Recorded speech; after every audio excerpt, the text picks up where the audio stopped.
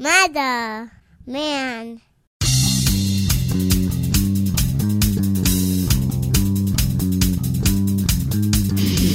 Spreading faster than a case of the clap in a trailer court.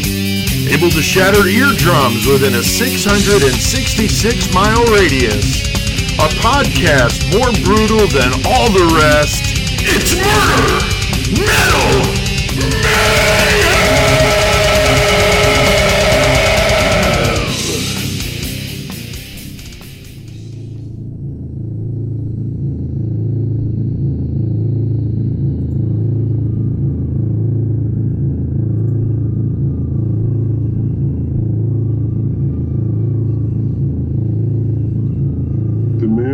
Going to become a serial killer.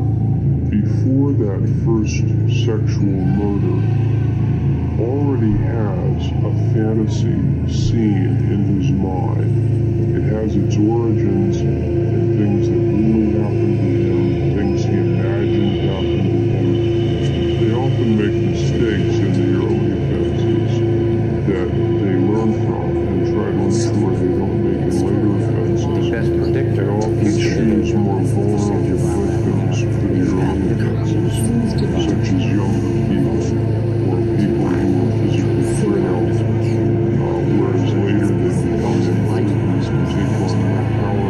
And so there are some patterns about how the times progress over time. What is always the case for sexual serial killers is fantasy.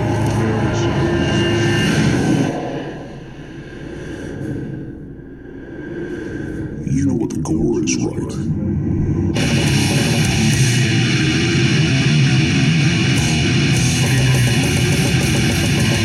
Alright, man. We're gonna fucking get this shit going. So, what's up, Vaughn? What's up? How you doing? Not too bad.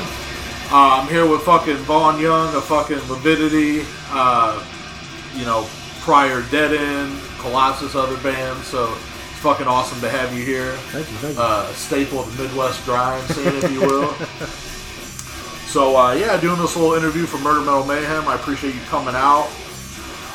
10 questions, I'll shoot them at you. Fucking bullshit. Sounds good. Fucking see what we got to say. So, I'm gonna start it off with one of the most generic questions of all time, but it's a good one. How did you get into metal, and how did you gravitate to a more extreme style of metal? So, I feel like in the 80s, you didn't have as many different genres of music out there. I mean, you had the 80s music, and you had, some rap stuff starting up, which I wasn't into. I gravitated more towards bands like Twisted Sister. I mean, it was the MTV generation. You had videos, so I was constantly seeing like Twisted Sister and Rat and stuff like that. Well, I have two half brothers, and they lived in Texas, and they would come up to stay with us in the summers. My oldest brother was big into metal, and he's about 7 years older than me. And my middle brother, he was 5 years older. He was more into like the punk and hardcore scene. Yeah. So he was listening to stuff like Black Flag and JFA and stuff like that. You had both elements coming. Yes, exactly. So from him, I heard Stormtroopers of Death, and I was sold. But what really did it was I was about 9 years old when my oldest brother put some headphones on me, and Whiplash was playing Metallica off Kill 'Em All, and I was done. Yeah. And it was like I was at 9 years old. I was sold. So it was just this constant. Once I get, and being where we lived, you couldn't even find it. Like nobody knew what Metallica was at this point. Master of Puppets was out, but nobody had it in the stores around Champaign. Yeah, we're from, right? So it was probably a steady year of trying to find Metallica stuff in the stores. I finally found a Whiplash cassette, which was like the first half of Kill 'Em All. Yeah. And it was blank on the other side. I've still got it. That's crazy. It was the weirdest thing. I was like, I didn't care because it was what I was looking for. Yeah. So. And you bought that in an actual store? Yeah, it was in. It wasn't Camelot. We had Camelot and another store, Musicland. Oh, Musicland. So they had it, and that was the only thing they had. And then after about another year of having that, they started to slowly get stuff in, and I would just grab it all. Hell yeah. But I mean, I was listening to Iron Maiden, I was listening to Metallica, I was starting to get into Megadeth, stuff like that. So, and then it was just the more I got into it, my oldest brother I would just raid his cassette collection, and he listened to everything from Depeche Mode to Slayer. So I had everything at my beck and call. Yeah. I'd grab Slayer and I'd be like, holy shit. I mean, honestly, Hell Away scared the shit out of me at 9 years old, right? I was like, what the fuck?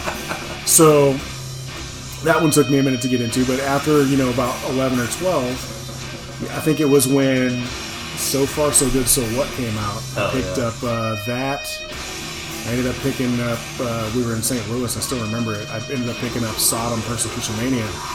And that was it. Yeah. It was like that was my stepping block into faster, heavier, and I was like, oh my god, this is.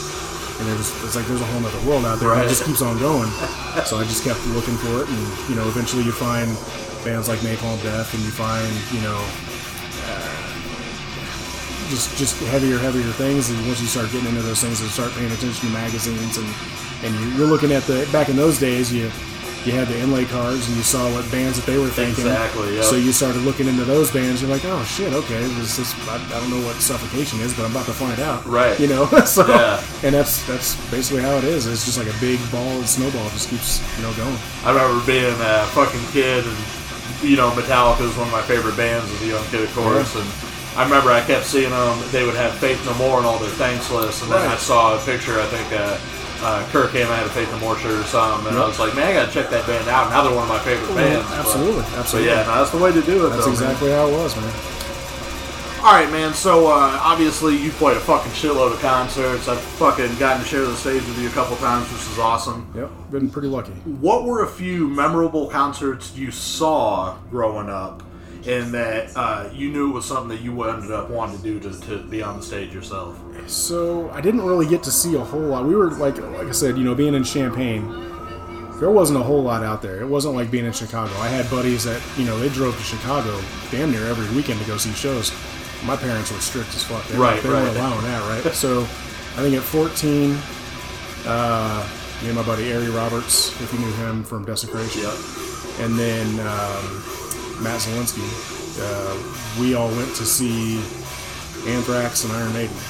And that was the first concert I saw at like 14. Yeah. That was down in St. Louis.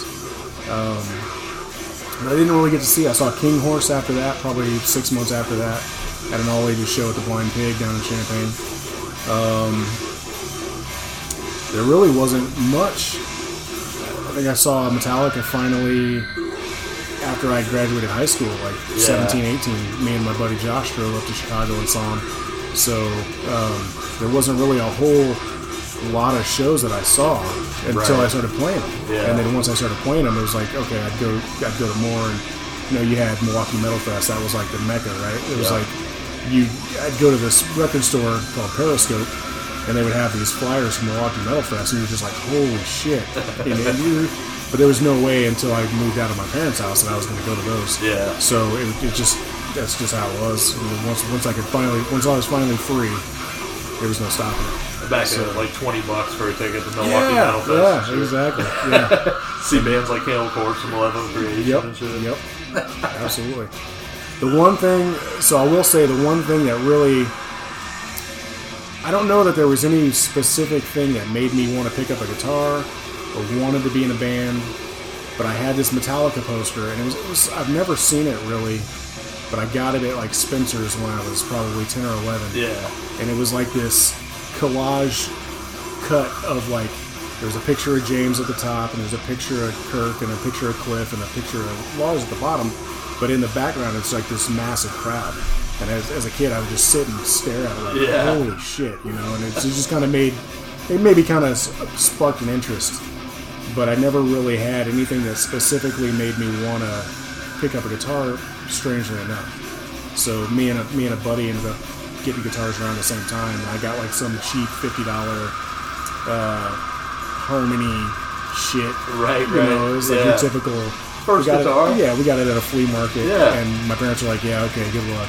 So, and I took about maybe 4 months worth of lessons, and my grades were bad. So they took it away, but they just kept it in the closet, so I'd go grab it when they weren't looking, and I'd work on stuff. So I'm pretty much self-taught for the most part. I just listen to, back in those days, you listen to cassettes and you just play it back and, rewind it and try to figure out the part. Try to play what you're hearing. That's all I did. Yeah, I mean, that's how I did it too, man. Yep. So I feel you. All right, man. So, as we were saying, we're here in the Central Illinois scene. We're right here in Bloomington right now. There was an all-star list of bands, really, and talent here, like, through the years. And you were a huge part of creating the foundation for bringing sick bands here. So tell me a little bit about that. Like, I know that you set up a couple of the first fests around here, and brought some of the first fucking like out of town bands. I guess I didn't really, I don't really think about it like that. But I guess, you say it. I guess that's kind of true. to me, that's. What I guess it makes sense because.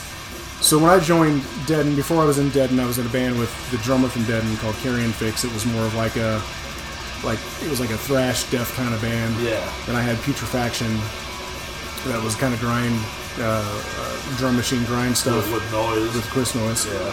And I actually was in Desecration with Arian Bishop. Okay. Bishop took my spot, but Aaron Heath. It was me, Aaron Heath, and Ari. I drew the logo for that. Switching spots. Yeah. So it was always this constant revolving door for a little while.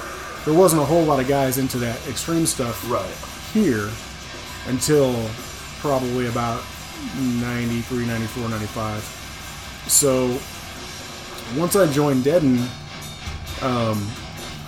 we'd been playing some shows. I'd been doing the Carry and Fix stuff, and Putrefaction was starting to do some things. So I really had this mindset of, if we're going to do this, we're not going to fuck around. It was this, I kind of came in and I was like, I'm going to join you guys, and that's fine, but we're going to work our asses off. Yeah. We're not going to just play Champaign. We're not going to just play Bloomington. We're going to play other states. Right. And we're going to swap shows with bands. Because at this point, I've been doing the underground mail stuff. So, I'm making these connections. And they're talking about, hey, if you bring us here, we'll bring you there. Right. And that's how it worked, man. I mean, we had those, the shows at the Channing Murray that were always, all ages. And some of the other guys started doing those first. But once I got involved, I started to book more shows, and we would, because I had the connections of we brought Reputilation out several times from New York.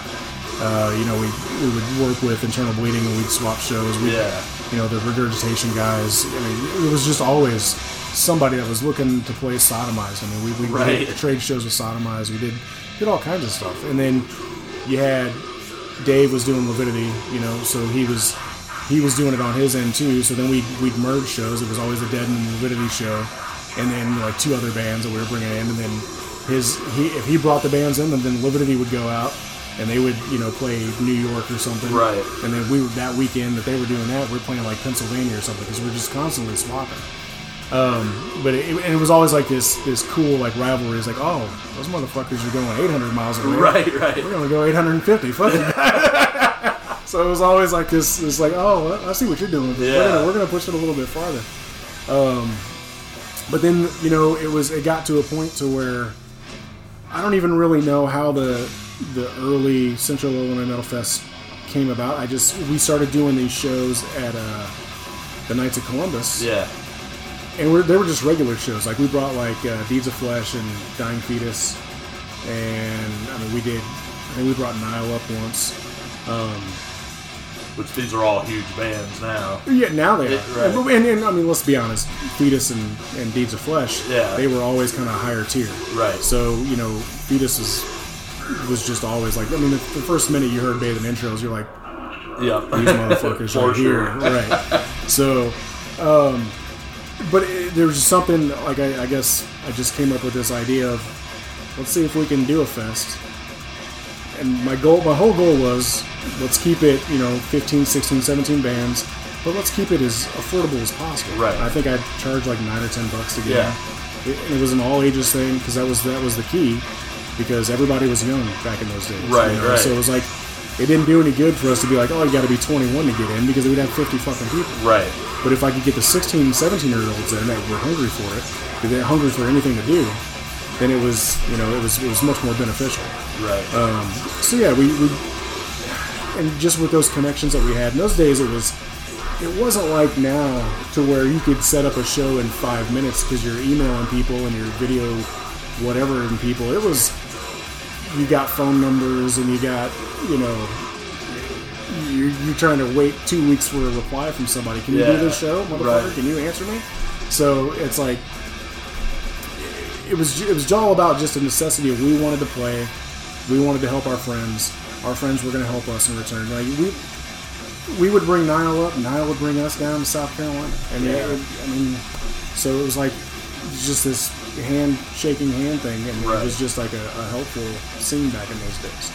Not that it's not now, but it was just different. And it was just a more honest, that if that doesn't sound cheesy or something. Well, and it was all new to you guys, so fucking, you weren't like trying to compare it to how other people were doing it before you or anything like that. You guys were just doing it and learning as you went. Right. And the only thing you had to compare it to was Milwaukee. Right. And Milwaukee was, that was leaps and bounds. Yeah. So, and I think we probably got, for those days at the Knights of Columbus, we were probably getting 400 or 500 people in there, which is pretty fucking great. No, that's fucking good. For a small town. Yeah. We were a small town. And on a Thursday, we had a club that we'd play called 6 Feet Under, typically on Thursdays, and we'd get 200, 300 people in there. So it was on a weekday. So, that's unheard of now. Yeah. Or else you got like real touring bands coming in. Like it's just totally different. But the only reason that I stopped doing the fest was because after the second year, the Knights of Columbus sold. Oh yeah. So I lost my venue, and there was no other place that was willing to help me do it, and there was no other place that was big enough. So then a couple years later, I think it was 2002 when Matt started doing it, and I had kind of deadened, had kind of fallen off. We took our break. I was working on my career and stuff. So Bishop picked it up and he started doing it. I didn't even really know he was doing it.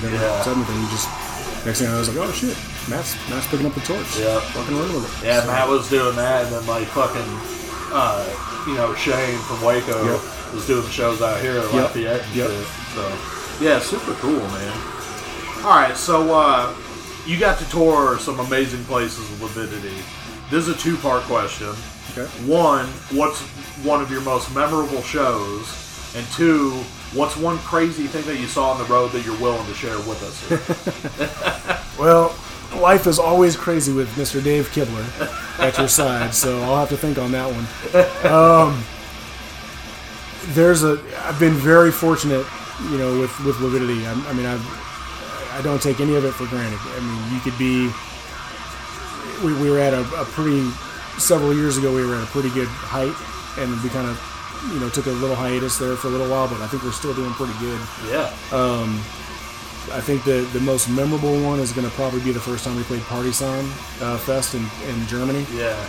The reason why it was so huge for us because we weren't like any of the bands on the bill, and nobody really knew who we were. Right. Now at that point, that was 2008. And Lividity's been around at that point for, almost 20 years. But nobody really knew who we were. There was a few people that were like, fuck yeah, Lividity, but we got up there and we did our thing, and it was totally different than what everything. You had like fucking Behemoth was on there, right. Hail of Bullets, it might have been Napalm Death was on that one. But it wasn't anything like what we were doing. So we totally stood out. And people were like, wait a minute, and we just got this response that was just, it was like it was refreshing to everybody else because we didn't sound like everybody else. So it was really neat, and we just got a huge response, and it was really, really beneficial for us. That was definitely probably the highlight. The first time we played Columbia was amazing. Was that Bogota? Yeah, Bogota. Yeah, we played that twice, and the first time was just, you couldn't even. It was like, dude, when you watch those videos of like Iron Maiden, and this is like ridiculous to compare it, but like when you watch the videos of like Iron Maiden and they got the fucking people that have got their flags and their fucking logos written on it and like from another country, that's how it was. Yeah. There were people with fucking like flags from Argentina and it's got fucking Lividity logo and you're like, what the fuck is going on that's here? Fucking awesome. And you're like, is there something we don't know? Because it was insane. Yeah. So, there's some of those things were really cool. And like I said, I don't take any of it for granted. I'm super appreciative of all of it. And we're that kind of band that even though the show's over, we're gonna sit and hang out with you guys until everybody fucking leaves. And I mean, that's just what we do. So we're super appreciative. And if anybody, you know, it's people say, when are you gonna stop doing this? When people stop fucking asking us. Exactly. Because why would you stop? Right. So that's how I see it. As far as stories, I don't know that there's things that are incriminating that I'm not gonna say. We won't share those things, but you know. So those I'm not gonna share. I mean, there's just funny shit that happens, like fucking Dave will get fucking lost in the middle of nowhere, and like you're like, where the fuck is Dave? Yeah. You haven't seen him for 4 hours, and then 30 minutes before the show he shows up and he's like, I don't know where the fuck I was. Right. And it's like, okay, but I mean, you just get used to that. But there's no shortage of just funny, stupid shit that happens. I mean, typically we'll land over there overseas somewhere, and those guys have started drinking in the airport. I don't drink or do anything, so I'm pretty boring. There was the one time where we hadn't even been there for 4 hours, and Garrett's already broken his glasses, and he's a mess because he's fucking drunk off his ass and he's wiped himself out. And he's just like, dude, are you even going to be able to play? He's like, we'll see. I mean, so, you know, it happens. Exactly. So it's like, it's just, there's a shit ton of those stories where it's just nonstop, just laughter. We focus on those when we get in the practice room, and it's just hilarious. But I mean, it's been a good run with the 4 guys that we have. So been really, really fortunate. No, it's fucking awesome, man. All right, so now, as an artist myself, and I'm not talking about musically, but drawing and stuff like that, I was stoked to find out that you actually came up with some of my favorite logos. Like you did Dead End, you did the Lividity one before you were even in Lividity. Yep. You did Regurgitation's logo from Ohio. Yep. Were there any other notable ones that I wasn't thinking of, and you still sit down and draw at certain times? I don't really do much drawing now. I just don't have the time. I got asked. There was a point where I was going through my old sketchbooks, and I posted a bunch of them on Facebook. Right. Well, then people started asking me, and I was like, I don't have a whole lot of time. But Kyle Chrisman from Gorgasm, he was doing that project called Metharoma. Yes. So he actually asked me to do a logo for them, which I did. They ended up going with their original logo, but they've still got that one that they might use down the road. So that's the only thing I've done recently, other than projects of my own. The band Reap that I've got, I did the logo for it, which will be getting shown here pretty soon. I did the Desecration logo back in the day. That was probably one of the first ones I did. The Putrefaction. I didn't do the Putrefaction. No. That one was Chris. Chris had the whole Putrefaction idea before I even knew him. Okay. So once we met, we just started talking, and I was like, "Yeah, I'll do it. Let's do it." Yeah. We wrote all these little quick grind songs, and he had the logo, and there's like 2 versions of it. There's just the word, and then there's the version where it's got like this little guy in it. Yeah. And I like that one better. It's just different. Right. I don't know. I did the Avatar logo down in Champaign. I don't know. I can't think of anything else off the top of my head that is really known. Right. But I guess those are the 3, most. No, that's super cool because like they're fucking it's still to this day known logos and stuff. And, know that you came up with them. And the goal was always to make them different. So like the Dead End doesn't look like the Lividity. Right. Nothing looks like the Regurgitation. So I mean, it's like I try to put my own spin on stuff and not make everything look the same. Yeah. So the thing about the Lividity one was Dave had his logo, but he's like, I want you to draw me a logo. And I was like, okay, cool. So I drew the logo, and I had it all done. He's like, but you got to make the T inverted cross. And I was like, well, you didn't tell me that. Yeah. And you didn't put 6s in it. Yeah. Like I had it in the original. I was like, well, you didn't tell me that either. So then I had to totally redo it. And then we came up with what it is now, and that's what it's been. You should have told him, man. It's not about saying, it's about pushing. Exactly, yeah. We didn't know then. Right. So. No, super cool, though, man. So, you've been involved in a few other bands, too, such as Colossus and Between the Killings. You got the fucking hoodie on right now. Yeah. What's up with those projects, and was there anything else that you were involved in? Obviously, you've already just told us, fucking. But, and any chance of any more Dead End, So, to kill 2 birds with 1 stone, there's not going to be any more Dead End. Okay. Unfortunately, the Colossus album was actually the new Dead End. Okay, yeah. Which that album's fucking phenomenal. Thank you. It's musically, it was the new Dead End.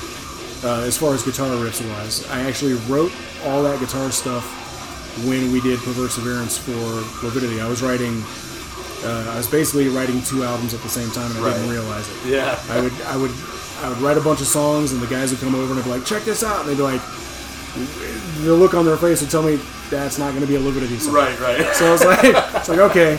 So then I started talking to the Deaden guys, and they were interested, but getting them to do anything is kind of pulling teeth. They're kind of separated from this. Yeah, for sure. So it's been a long time. Right. So the songs that ended up on Colossus, that was going to be all Deaden stuff. But when it wasn't going to work out, I decided I kind of changed some things around guitar-wise. I wanted everything to be different as far as, what the drums were going to be doing, because I didn't want it to sound like it was going to be a Deaden thing. I wanted it to be its own thing at that point. So the bass sounds completely different. I didn't do any vocals on it. Right. So I wanted it to be its own entity, and I think that happened.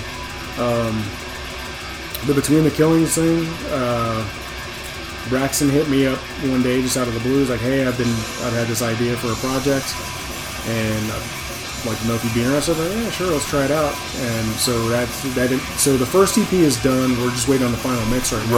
Right.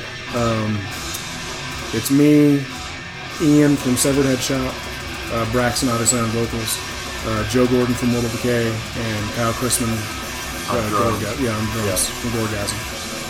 Kyle is stepped down, and now we have the drummer Justin from Severed Head Shop as well. Right.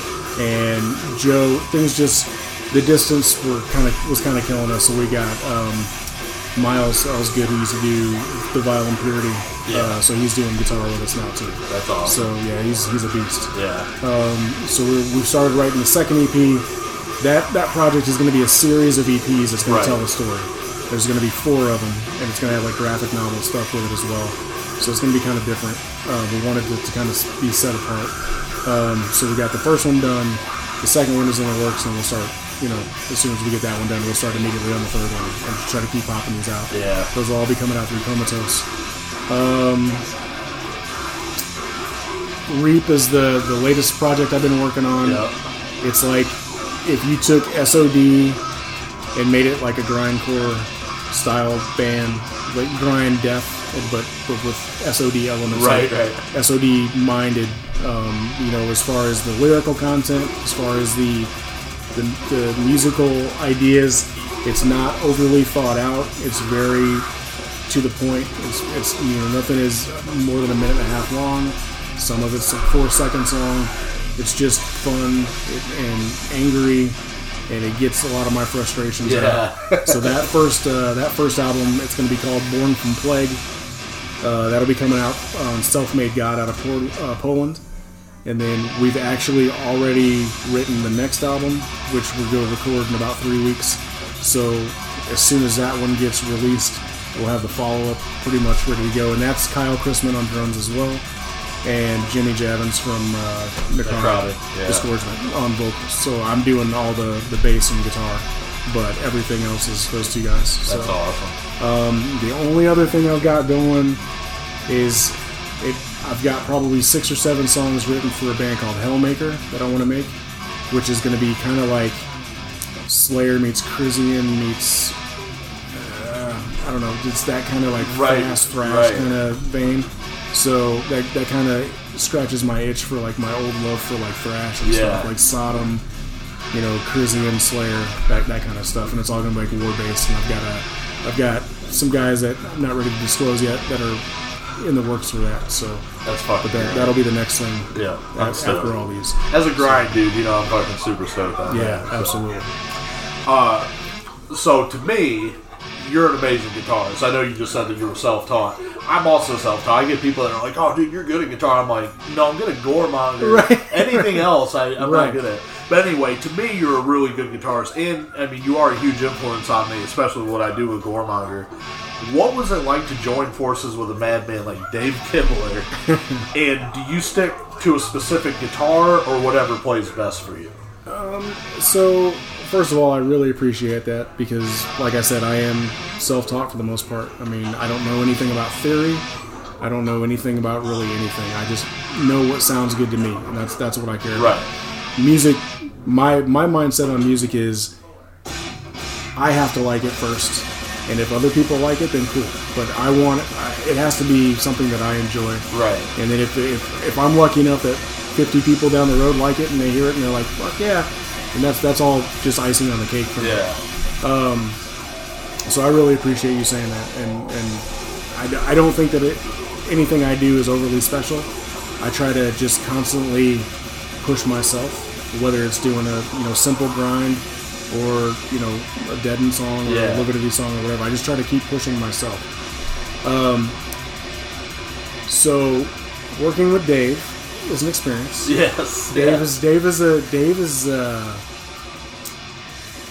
his hands don't move like normal hands. Right. And if you ever watch him live, you're like, how are those fucking notes coming out? I agree. I know exactly what you're saying. Dude, it doesn't make any sense. Like, you're watching him play, and it's like his hands are moving 3 times the amount of space and time than they need to. Right. And you're like, why? How is it happening?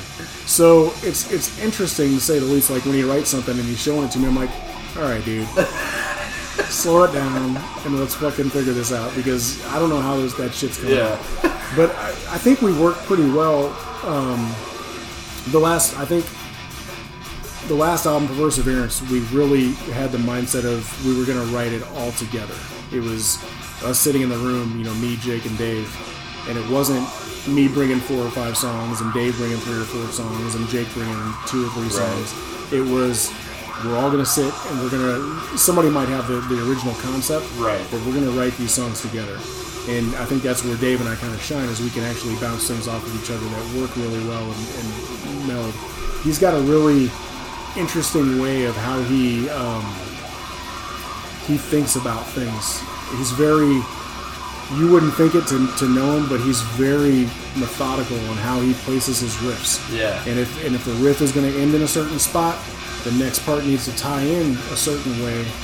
And he's got that all mapped out. It's like his own theory. Right. And to me, I don't think that way. So it's like, but I know his formula now. So it's like I can pick up on what he's talking about. But it's like, okay, this one's going to end when we get to this 4th version of this. It's going to end a certain way because this next riff has got to come in, and it's in his way of thinking, it's got to make sense to. It's got to play off of right, it. Right. Yeah. So it's really neat, and that's just not something that I really do. But I mean, he's just a fucking beast, and he's.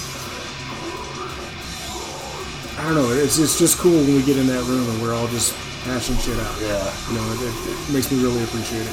It's like he was like, suck my dick, you fucking, and it's like, suck my dick, you fucking cut right now, like right afterwards. Right. Like, okay, it's kind of like the same thing. But, right. Yeah, exactly. No, exactly. That's cool. Yep. He's definitely got things mapped out in a certain way that I don't work. Yeah. And it's neat to see how he does it sometimes. So your guitar style, what guitar? So I've got a bit of an addiction with guitars. So I'll probably have usually 25 guitars at a time, but I'll constantly be trading and upgrading and doing things. I've really gotten the bug for these fucking headless guitars and these. Oh, you like those? I don't know why. Yeah. Like, I fucking hate looking at pictures of them playing live, but they play fucking amazing. Like these Strandbergs, like I don't like spending that much money on them, but they damn near play themselves. Yeah. I was talking to the dudes from I think Party Cannon when they played CDF, and I said something about the headless stock, and he was like, "Yeah, bro." He goes, "But you gotta understand how much better this is to travel with too." Oh, and I was like, "Man, that's a fucking advantage right there." Absolutely. Yeah, you're taking a super giant case, and you can shrink that motherfucker down, or you can take a gig bag and they'll let you take it on the plane or whatever you got to do. It's way easier, and they stay in tune amazingly well. Like, I've got one of them that literally I took out of the case. I played at FTA the first time we played when we were in the secret band. Yeah. I hadn't taken the guitar out of the case since then. I took it out probably about a month ago. It was still in tune. So they stay in tune phenomenally well. I don't know what it is about, maybe the tension of the They're just made for that. They stay in tune great. I'm still partial to Ibanez. I've got my old Red S that I played everywhere. Yeah. It's just kind of beat up, and it's like it's now like I'll never get rid of that one. I love that guitar. Like Yeah. that. I got a Washburn, but it's the same fucking body style. Yeah. And when I bought it, that was I was like, man, this is like Vaughn's fucking Ibanez, and with the fucking thin body shape, which was cool for my gut. You know? Right. It's super ergonomic and comfortable. Yeah. Like I don't like these big ass heavy guitars that I got shoulder problems. Yeah, so it's yeah. like, and you're doing all that moving up on stage and shit. So by the time you're done, you're like, fuck, Yeah. did I just fight somebody or did I play a show? But you know, it's that Red S is always going to hold a place in my heart. So I'm never going to get rid of it. Yeah. I don't know that it's going to see a show. I tried to use it on the BTK recording. It just wasn't cutting the mustard. Right. But I've got several Ibanez's that I still use for recording. But I've got a handful of those headless deals, and I've got different brands. I got some cheap Chinese ones that still play fucking great. Hell yeah. And then I've actually got one that's on the way soon. It's an Ibanez headless that they just came out with. So hopefully that'll be here in June. But yeah, for the most part, I'm still playing Ibanez. Yeah. And for the most part, I'm still going to take headstock guitars on Right. to shows. So, Yeah, that's what's up. I'm just not a Floyd guy. You're not going to see me playing a Floyd. So I'm the same way, and I had a Jackson Kelly for a while, and I got a really good deal on it, and it played really well. Yeah. But I fucking hated it. Like I don't like how it feels, and I just general Strat body is like good for me. Yep. And it might be boring, but man, like sometimes I feel I get the inner kid in me wants a Rhodes V so bad, but I don't want to fucking sit. I'm not gonna play that sitting down, and it's like whatever, dude.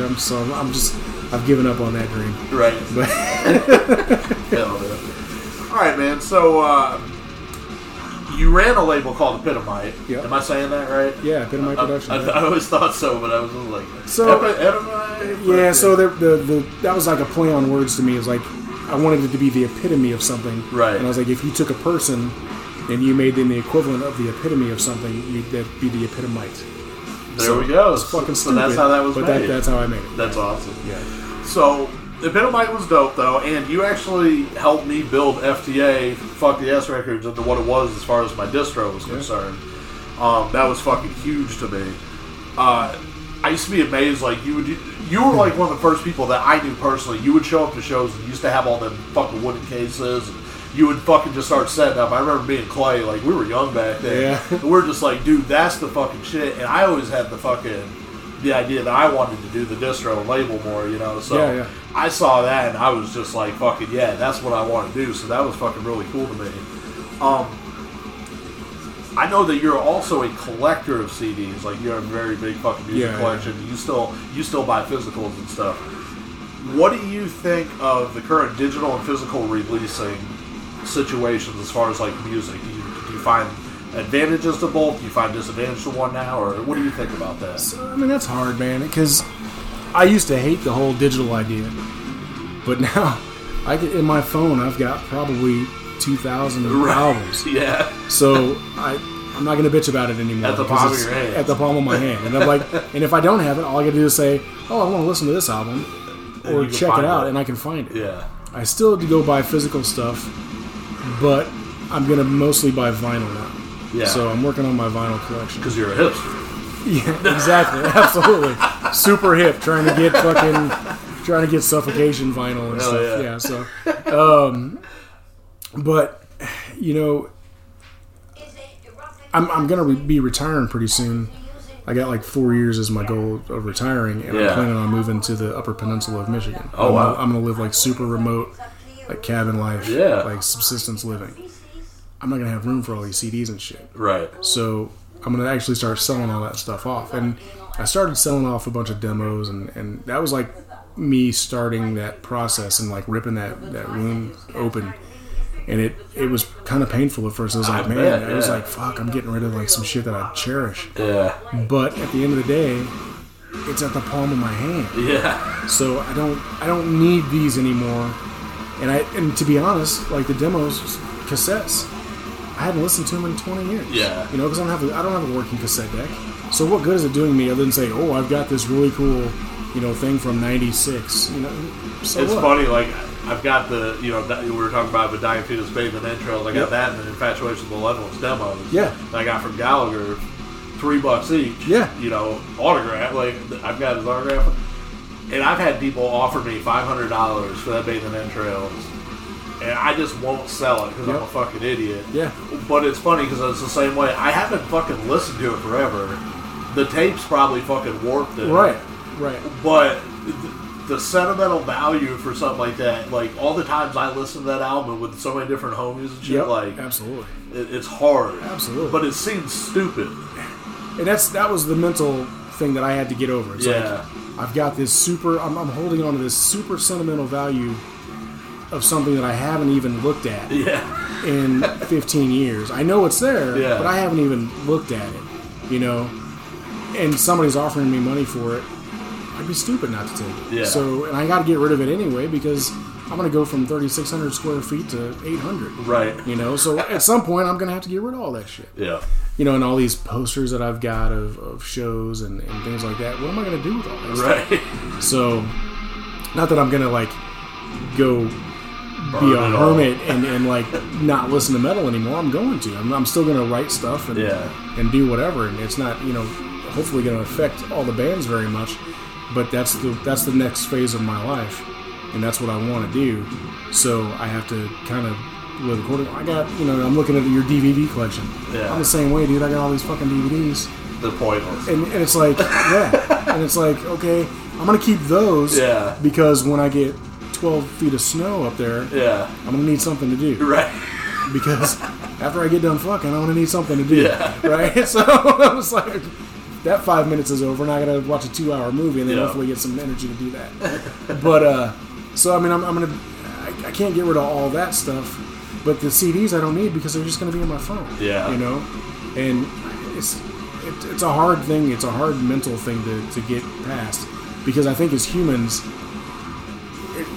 especially in like the genre that we're into, and I think it's, you know, you take anybody outside of like the pop genre and the major mainstream genres, this stuff is very special to us. Yeah. Because we're a very small minority of people that get into this and understand it, and that's why we don't do very well with people that are just fly by night seeing people, and people that are, you know, somebody was saying, not to go on like a crazy tangent, but I was watching this thing, this video where they were talking about how like these major pop stars and like the Kardashians or whatever are wearing like major metal band shirts. Right, Morbid Angel. Right, and I'm like, that pisses me off. Yeah. These guys are like, all these bands are like, oh no, I think it's really cool. Yeah, because you want those people to wear your shirt. Yeah. So it bumps you up. Yeah. I don't fucking care about that. That pisses me off because those were the people when I was in 9th grade that were making fun of me. Right. Because I was wearing the shit that I was at, and I knew who I was at that point, and I was into that, and they were making fun of me, so fuck them. Yeah. They don't deserve to wear those kind of fucking things. And I'm sorry if that's old and crotchety or whatever the fuck it is, but fuck them. Yeah. You gotta earn that. You can't just wear some shirt because you think it's cool. Yeah. And then when I go ask you to, you know, well, name a fucking song, dickhead, you're like, okay, cool, take that fucking shirt off. Because this isn't the flavor of the week kind of thing. Yeah. And that's the kind of shit that pisses me off. So, like I said, I went off on a tangent. I don't even know where I was going with that. I totally went off the rails, and I don't even know where I was going with that. Yeah. No. So, but, yeah. I mean, that's the thing about metal, though, is like, all-inclusive, anybody can be involved, but you also don't want somebody that's just a complete poser. Right. You know what I'm saying? It's special to us. Yeah. So treat it as such. Yeah. You know, and be respectful and you can dislike something, and that's fine, but you don't need to. It's not about. The problem with the scene nowadays is everybody wants to throw their 2 cents in on what they feel and think about everything. Right. I don't give 2 fucks what you think about anything. You like it or you don't. Move on to the next thing. Right. I don't need you to break somebody's shit down, because you know what? They worked hard for that, to get to that point, to go do that. And it may not be the recording that they want, or it may not be the song structure they want, but guess what? They're going to work towards that on the next album. Yeah. And they're going to keep bettering themselves, and they're going to get eventually to where they want. So for you to sit there and break them down and to talk shit about them when you don't do anything yourself, right? Fuck off. Yeah. That's just how I roll. Yeah, put some action to your words. I'm not a big person on breaking people down. I'd rather let's build this scene up because we got enough problems as it is, you know, with everybody making sure we're getting along. So just fucking let people do what they do. Hell yeah. That's my thoughts. Alright, so here's a question I love to ask. 5 Desert Island albums. What are 5 albums you just could not live without? So I'm just gonna go death metal because I mean that's one of those where I listen to so much different shit. And I literally, you know, if I go back to where, you know, I'm a kid listening to what my parents' influences were on me, it's like James Taylor and, you know, Neil Diamond and shit. I'll fucking take those. Right. Depending on what day you ask me. Right, I'm taking Michael Jackson Thriller. Yeah. But on death metal day, I'm gonna take probably Death Human. Definitely Suffocation, Piercing Within. Fuck. Mortal Decay, Sickening Erotic Fanaticism. I should probably take Bathing Intros. Yeah. Bathing Intros is like the epitome for me. I mean, it was probably... I would probably take Purification Through Violence, actually, but Bathing Intros would be on there. Maybe Disincarnate, Dreams of the Carrion Kind. It's such a good album. Yeah, that's like... Yeah. It's like people know it's a good album, but I feel like it gets forgotten. Yeah.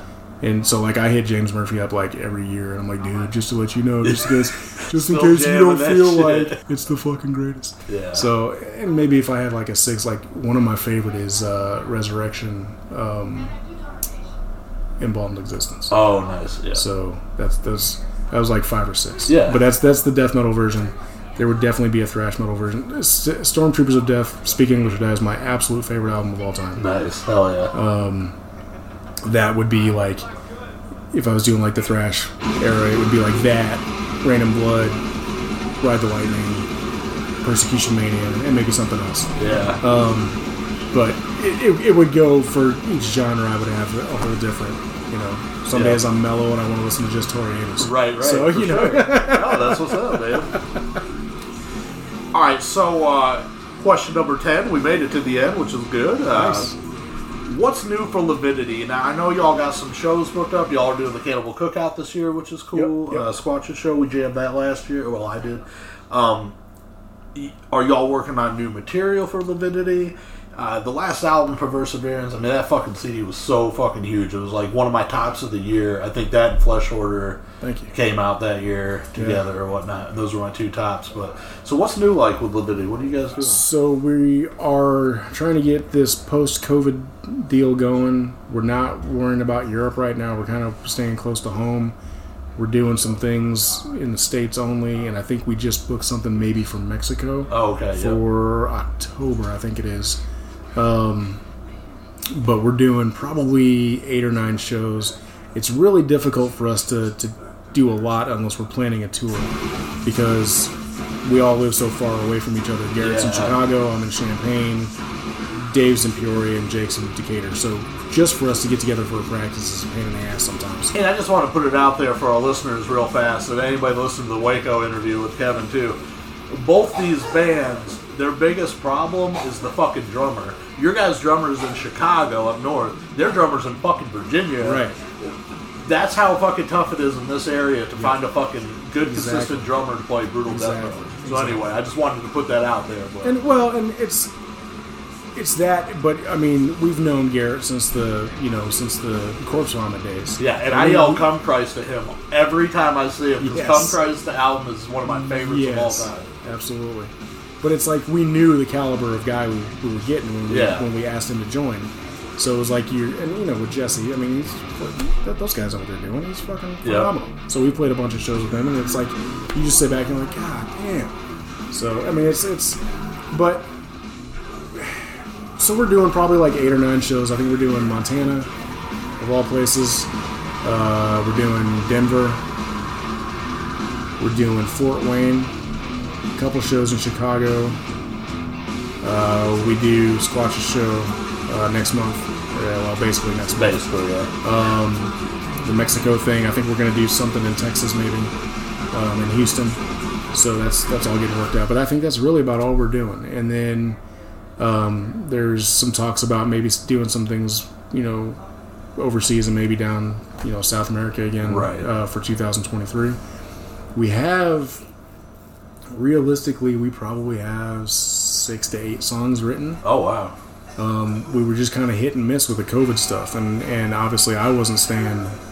You know, I was keeping busy. Yeah. I was working on 14 different projects. Right. So, plus, in your profession during COVID, you were still at work. Right. So you weren't off doing nothing at home. So. Right. So I was working and then going home and working on songs. I was trying to get those guys. To be honest, I was trying to get them a little bit more minded on let's work on some new stuff. So we finally got to that point. We did, but focusing on doing some shows is also the plan. The plan is, hopefully I'm not putting anything too crazy out there, but this is the anniversary for 25 years for Fetish. Oh, yeah. So the goal is for these shows this year, it'll be the entire Fetish album. Oh, wow. So that's what we're working on right now. We'll do the whole Fetish album and probably like another 10 to 15 songs. So it'll be like an hour and 20 minutes worth of show. Oh, yeah. Because Dave doesn't appreciate that I need a voice after. I say, hey, can we play like fucking 16 songs? No, fuck that. We need to play forever. Yeah. Cool. I just don't need to talk for 4 days after that. That's cool. Whatever. So yeah, we've got a bank of new material written. I don't see it getting recorded anytime soon because I think the train is starting to pick up again for live shows. Right. So, and that's fine. But that's cool though. You guys got a fucking a foundation. Though. Exactly. So the next thing, and we're even playing on the twist of what the title would be, but I don't know if we're set on that yet. So I'll keep that kind of hush hush. But I think we might actually be stealing it from a friend because he came up with it, and I was like, right. So that's coming with me. Yeah. Yeah.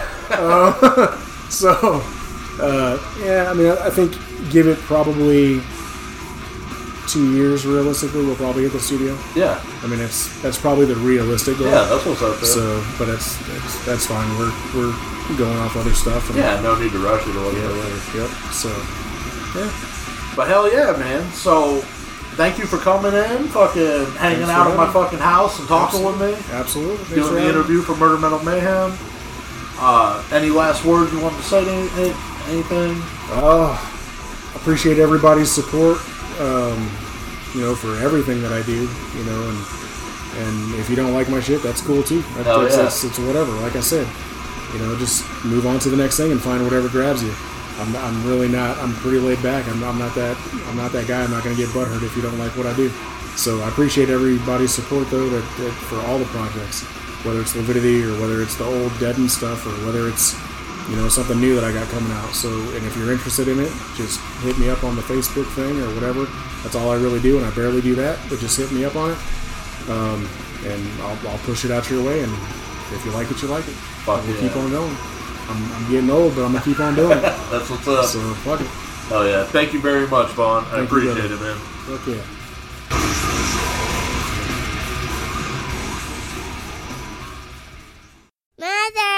Mother, man.